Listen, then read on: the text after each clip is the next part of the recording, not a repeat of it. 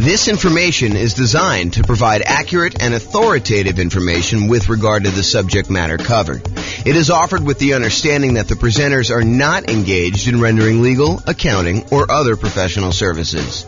If legal advice or other expert advice is required, the services of a competent professional should be sought. Welcome to the Pembroke Pines Real Estate Investing and Real Estate Financial Planning Podcast. Learn all about investing in real estate in Pembroke Pines, Florida, with a combination of real estate financial planning and modeling with numbers specific to Pembroke Pines, plus syndicated, more generalized recordings of live and pre-recorded real estate investing classes, not all of them specific to Pembroke Pines. Be sure to stay tuned after the podcast for a message from our sponsors. Well, good morning and welcome, everyone. I am your host, James Orr, and today we have a really exciting class because everybody knows that if you put 25% down after buying an owner-occupant property and you're trying to acquire 10 properties total, 9 rental properties, everybody knows that putting 25% down is way better than utilizing the Nomad strategy of buying an owner-occupant property, moving in, living there for at least a year until you save up to buy the next property, then buy the next property, move out of the other one, convert that to a rental, and repeat that process until you have 1 owner-occupant property and 9 rentals. Everybody knows that 25% down is better. Or is it? That's what we're going to find out today. Today we're going to find out, is it better to put 25% down and buy 9 rental properties? Or is it better to do the Nomad strategy and buy 5% down? And in both cases, we're going to buy an owner-occupant property first. When we put 25% down, we're going to buy the owner-occupant property and we are going to live there forever. We're going to put 5% down. We're going to move into a property. You're going to live there forever. And then we're going to start saving up for 25% down and buying as many 25% down properties as we can, maximum of 9. Or we're going to do this Nomad strategy, save up 5%, move in there, live there. And then once we save up our next 5%, we're going to buy the next 5% down property and do this. You would think to yourself that, hey, I only need to save up 5% to buy the other ones. I'll acquire those rental properties quicker, and that will be better. But with the 25% down one, it may take you longer to save up your down payment, but when you buy the property, presumably the economics are a little bit better because you put more down, so your cash flow is going to be better. And if your cash flow is better, that's going to help you save for the next property. And when you're putting 5% down in some markets, you're going to have some negative cash flow. You're going to have some deferred down payment because you didn't put enough down in those markets to have positive cash flow. So by having negative cash flow, it's actually slowing down how quickly you can save for the next property. There's some really interesting market dynamics going on as to which one of these is going to be better. And that's what we're going to find out today. We modeled this in over 300 U.S. cities. I basically took the median price, what you could get for rent on that property, what the taxes, what the insurance would be, what the appreciation rate would be, what the rent appreciation rate would be, what somebody might be earning in that particular marketplace. And I said, let's go ahead and model this head-to-head strategy of, should I put 25% down or should I do this Nomad strategy? Of course, after you bought that owner-occupant property with the 25% down. And now we're going to be able to see in each market which one's better. And I will aggregate it all for you, but you're welcome to go drill down and look at your specific city to see if this would be better in your city or not. So to clarify, in both scenarios, we're buying that owner-occupant property first. We're putting 5% down, we're going to buy an owner-occupant property. Part of the Nomad strategy, that's normal. We're buying these 5% down owner-occupant properties repeatedly. We're buying those, moving in, living there for a year, and then converting to a rental. That's a little different than when you do the 25% down because we're saving up buying that owner-occupant property first. We're putting 5% down. Yes, we've got private mortgage insurance because when you don't put at least 20% down, the lender's like, hey, look, I want you to buy this third-party insurance policy in order to protect me in case you default. So yeah, we put 5% down, we've got PMI. And that is true whether you're doing the Nomad strategy or you're putting, the 5% down to buy the owner-occupant when you're eventually going to do the 25% down payments. When you do 25% down, you do not have PMI. When you're buying the property and you're putting a full 25% down, that's more than 20%. And so the lender's like, I don't need PMI for that. But anytime you buy with 5% down, you will have PMI. Okay, so in both scenarios, we're buying that owner-occupant property first. In the baseline Nomad strategy, we're saving up until you could buy a 5% down owner-occupant property, living there for at least a year, and until they've saved enough to buy the next property. We're repeating this until they have 10 properties total, 9 rentals, and 1 to live in. In some cases, they don't get to the full 10. They end up either running out of time or they become financially independent before that, and then they may no longer qualify to buy ones. Now realize, this is a really big, important difference. So like if you started zoning out a little bit, thinking about your own situation, which I do all the time, but if you're zoning out thinking about your situation, this is important for you to understand. When you do the Nomad strategy, the last property you purchase is the most expensive property you purchase and the last one to be paid off, and it's the one you're living in. You're living in that last property because you buy a property, you move in, you live there. Then once you've saved enough, you move into the next property, you convert the previous one to a rental. But you're moving in, you're always moving into that most expensive last property that you purchased.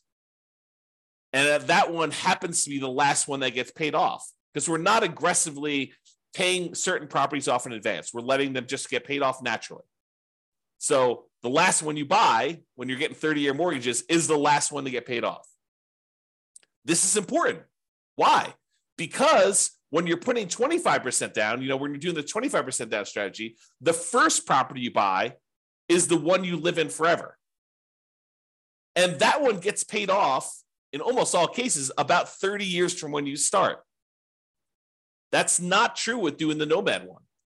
The one you live in doesn't get paid off until it's the last property you buy and then 30 years later. Why is this important? It's important because when we calculate if somebody is financially independent or not, if they have their owner-occupant property paid off, it means they don't need to cover that as an expense in order to be financially independent. It lowers the bar of what achieving financial independence is. If you needed $10,000 a month in order to be financially independent, and part of that included a $2,000 a month mortgage payment on a property you were living in, when you pay off the property that you were living in and you no longer have that mortgage payment, of course, you've got taxes and insurance and maintenance and all that other stuff, but the actual mortgage payment that you had to pay when you were living there, you no longer need to have that to cover in order to be financially independent. So instead of you needing $10,000 a month, if $2,000 a month of it was your mortgage payment, now once you paid off your mortgage, you really only need $8,000 a month to be financially independent. And our software in our modeling does take that into account.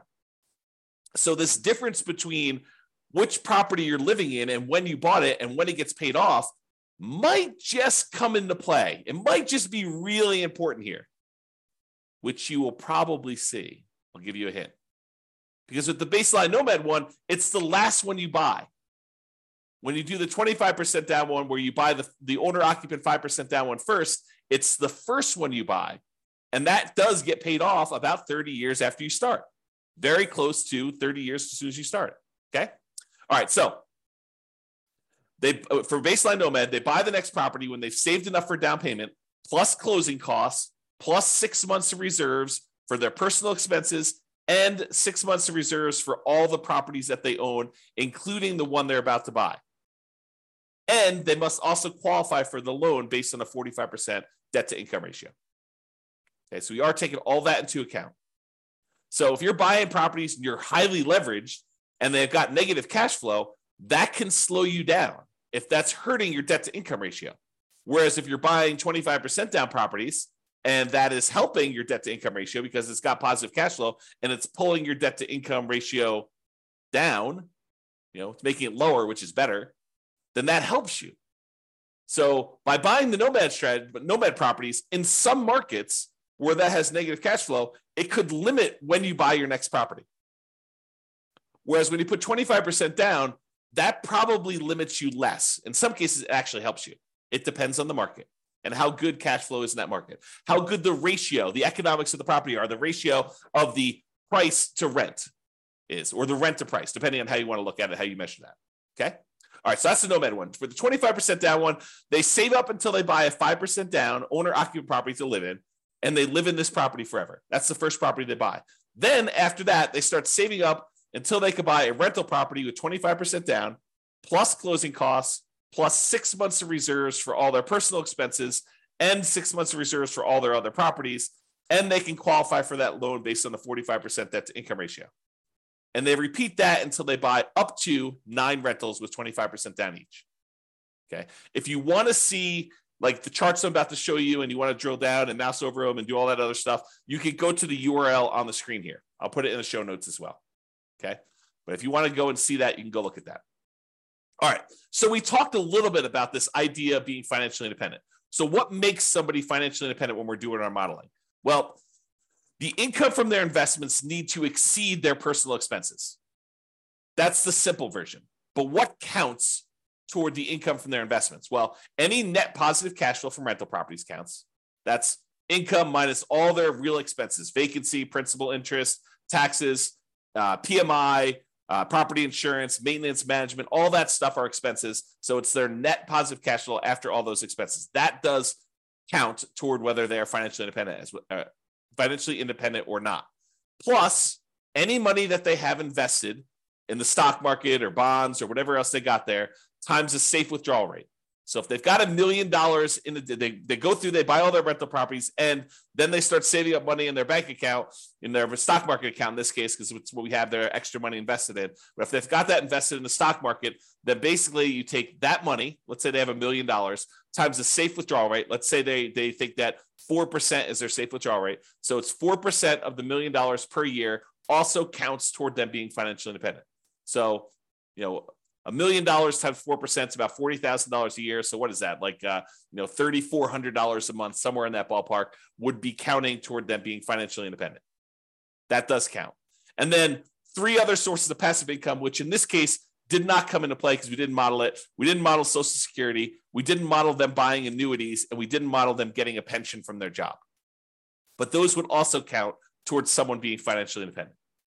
All right, so the assumptions. So each city's modeling uses their median home price and the estimated rent on those properties. Now, it is important to realize, I'm kind of known for these 88 strategies to improve cash flow, but we did not apply any of the 88 strategies to improve cash flow in this modeling. We didn't try to maximize and optimize for cash flow here. We just said, look, we're buying a median price home with median price rent. And so we're sort of just trying to determine if that type of property is good. So this isn't really like, if you could do really amazingly well. This is sort of like, hey, if you just kind of show up in this marketplace and you buy just, right off the shelf stuff and don't do any type of optimization, this is what is likely to happen. We'll do future classes where we optimize things, where we buy at a discount or we get a premium in rent or we do, a strategy where we can get a little bit higher cash flow. We will do all those assumptions, all those kind of like analysis and comparisons in the future. We're doing like one of these a week, which for people on the podcast feels like one a month because we teach daily classes, but we publish a podcast once a month or once a week, with some really rare exceptions. So we are doing these and we will get through all of them. If you want to see, a lot of them are done already. And you can go look on the website under the realestatefinancialplanner.com/model, MODEL. You could see a lot of comparisons that we've already done. And I've got like 100 that I plan on doing. So there's more coming. Okay. The job income does vary based on the city so that they can afford property in that marketplace. If I said everybody makes $5,000, the people in Los Angeles could not afford a property based on that. They'd never hit their debt to income ratio in order to hit a median price property.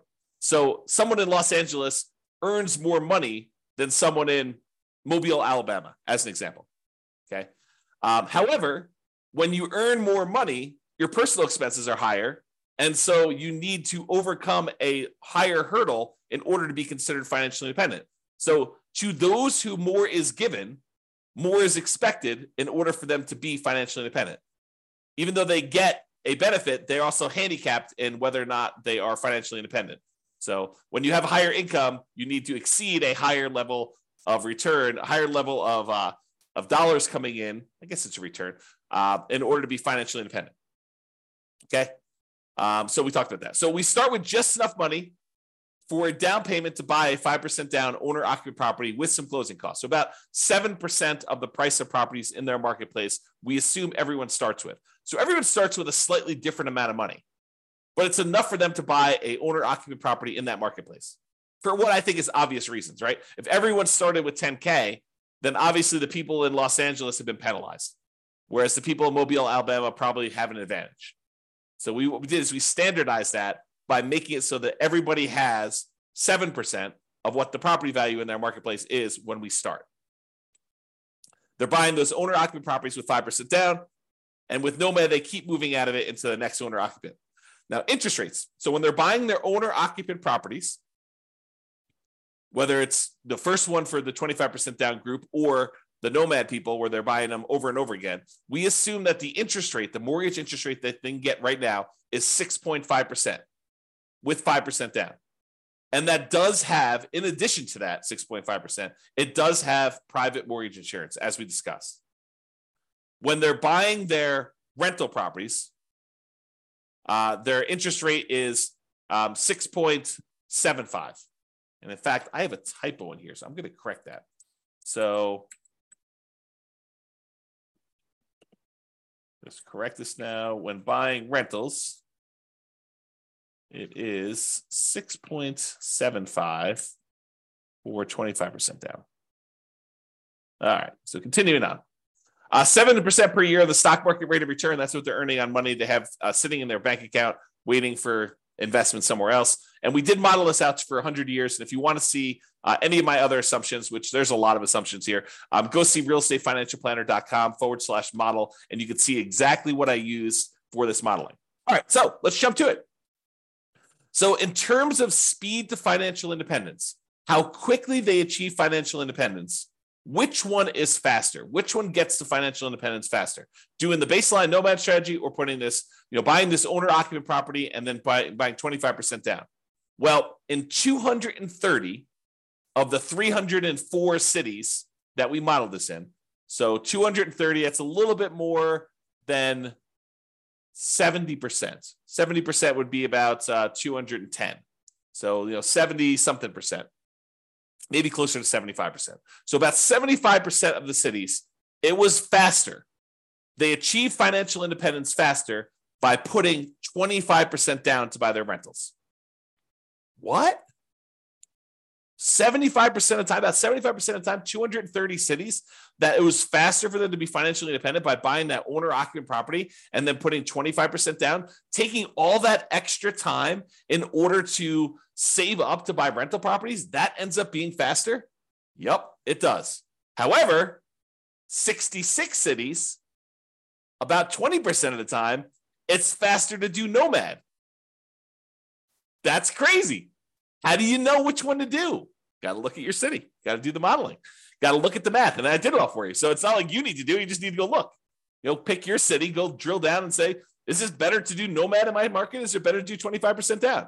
And then look at your situation and understand the pros and cons and what's actually happening and why it was better. And maybe there's an exception. Maybe if you're, optimizing for your cash flow, maybe it is a little bit better. Maybe if you decide to pay off your properties early, it's faster. All right? You got to go look and see that.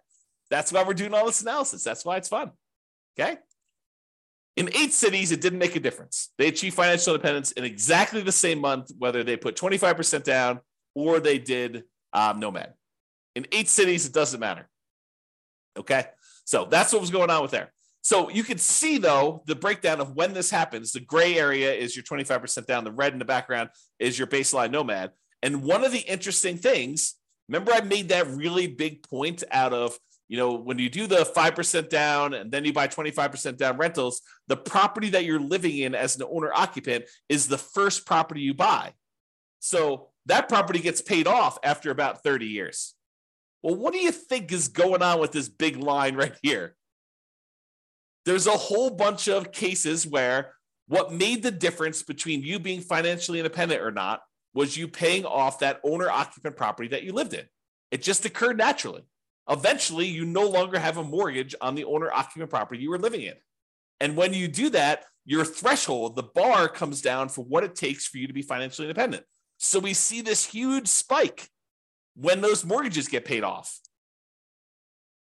So that's what's going on. Eventually, someone ends up, having all these mortgages paid off, and that makes a huge difference for the 25% down group. you'll notice that doesn't show up for the Nomad group because they're constantly moving into another property. And so the last property they buy is the one they need to wait to get paid off when you do the Nomad property, when you do the Nomad strategy. Okay. So another way of thinking about this is buying that owner-occupant property and letting it get paid off makes a huge difference in when you are financially independent, which we will cover in a future class. We will do just a straight up comparison of 25% down where you buy an owner-occupant and 25% down where you don't buy an owner-occupant, and maybe 20% down where you buy an owner-occupant and 25% down, or 20% down where you do, 20% down where you do and don't buy an owner-occupant.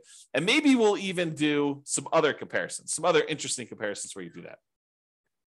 So my wife and my puppy have just walked past my backyard. Like we've got a gate and open space and stuff. And they just walked by and I saw them. That was very, very snuggly. Okay. So that's what's going on here. So you can look at it and see just how big of a difference this makes in some cases. The green dots show where 25% down was better by this number of months. The further away we are from this zero line, the better it was. So this, for example, this extreme dot here is about 125 months better, about 10 years faster for them to achieve financial independence. That's the extreme, right? There's a bunch, though, in the kind of 5-year point where it's about 5 years faster for them to be putting 25% down than doing the Nomad strategy. And some of the Nomad ones where, Nomad is faster than putting 25% down, some of those are, 3 years, definitely 2 years is a big group here where it's 2 years faster for them to have done Nomad. And is it skewed where, is it better to do this strategy when you have higher priced houses? In my opinion, there seems to be a preference for when you put 25% down, that tends to be a better strategy with more expensive properties, right? This axis right here shows you how expensive the properties are. These are inexpensive properties over here. These are the more expensive properties over here. And you can see that it tends to be more green, better with 25% down when we get up into the more expensive properties. It's not exclusively. There's one that's almost $1 million that was better to do Nomad, but it seems to be a pattern, a slight pattern that when you have more expensive properties, it tends to be a little bit better to put 25% down. That's what the data suggests. Okay. All right. So we talked about speed to getting to net worth. Speed to getting to financial independence. Now let's talk about net worth. Because there's two different things, right? There's how fast we get to FI, and then there's also how much money we got. Who has a higher net worth? And so it turns out in 168 cities out of 304, 168 cities, you have a higher net worth at year 40. It's kind of a snapshot in time. At year 40, you have a higher net worth by putting 25% down. 168 cities, which I think that's, 180 cities would be about 60%, right?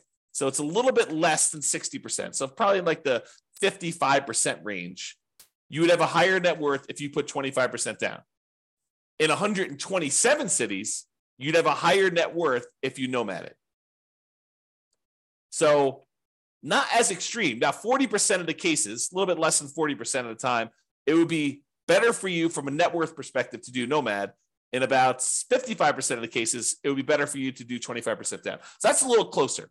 In 9% of the cities, or 9%, no, in 9 cities, that's about, 3%, it didn't make a difference. They had the same net worth at year 40. All right, so you can see, though, the difference and how big the differences are. There are some big differences. There are some cases where it's, $5 million difference at year 40 in net worth. So you got to go look at your city and see. All right, now we kind of summed up some of this data here. And we showed that on average, okay, I've got average and median here. On average, it is 25.3 months faster for you to be financially independent by putting 25% down, by buying an owner-occupant property, then saving up and doing 25% down to buy your rental properties. About a little bit more than 2 years faster on average. On median is when we take all the numbers, we stack them up from the lowest to the highest, and we look at the middlemost number. There happens to be 2. We take the average of the 2 middle ones. But we look at the middlemost number, and on median, it is 73 months faster for you to put 25% down. So what is that? That's like 6 years? 6 years faster. 6 years of, if you happen to have a job that you really hate, that you didn't need to work because you were financially independent faster. What if I could save, this is like, sounds like the sleazy late night infomercial TV thing, right? Right. What if I could save you 6 years of working at that job that you hate just by changing the way that you acquire rental properties? That sounds so bad. It sounds so sleazy, right? What if I could save you 6 years? Yeah, that's really what it is, right? I mean, that's what we're talking about. If you do this 25% down, then you've, on median, half the time it's better than that. Half the time it's worse than that. That's what median is. It's better for you to put 25% down. 6 years. That's a big difference. I mean, even on average, it's 2 years. I mean, think about it. 2 years of not having to go into a job that you hate. Now, if you love the job, you can keep working. Do whatever you want to do, right? Now, difference in net worth. So on average, the difference is about $235,000. Not that big of a difference. On median, it's about $377,000. Okay.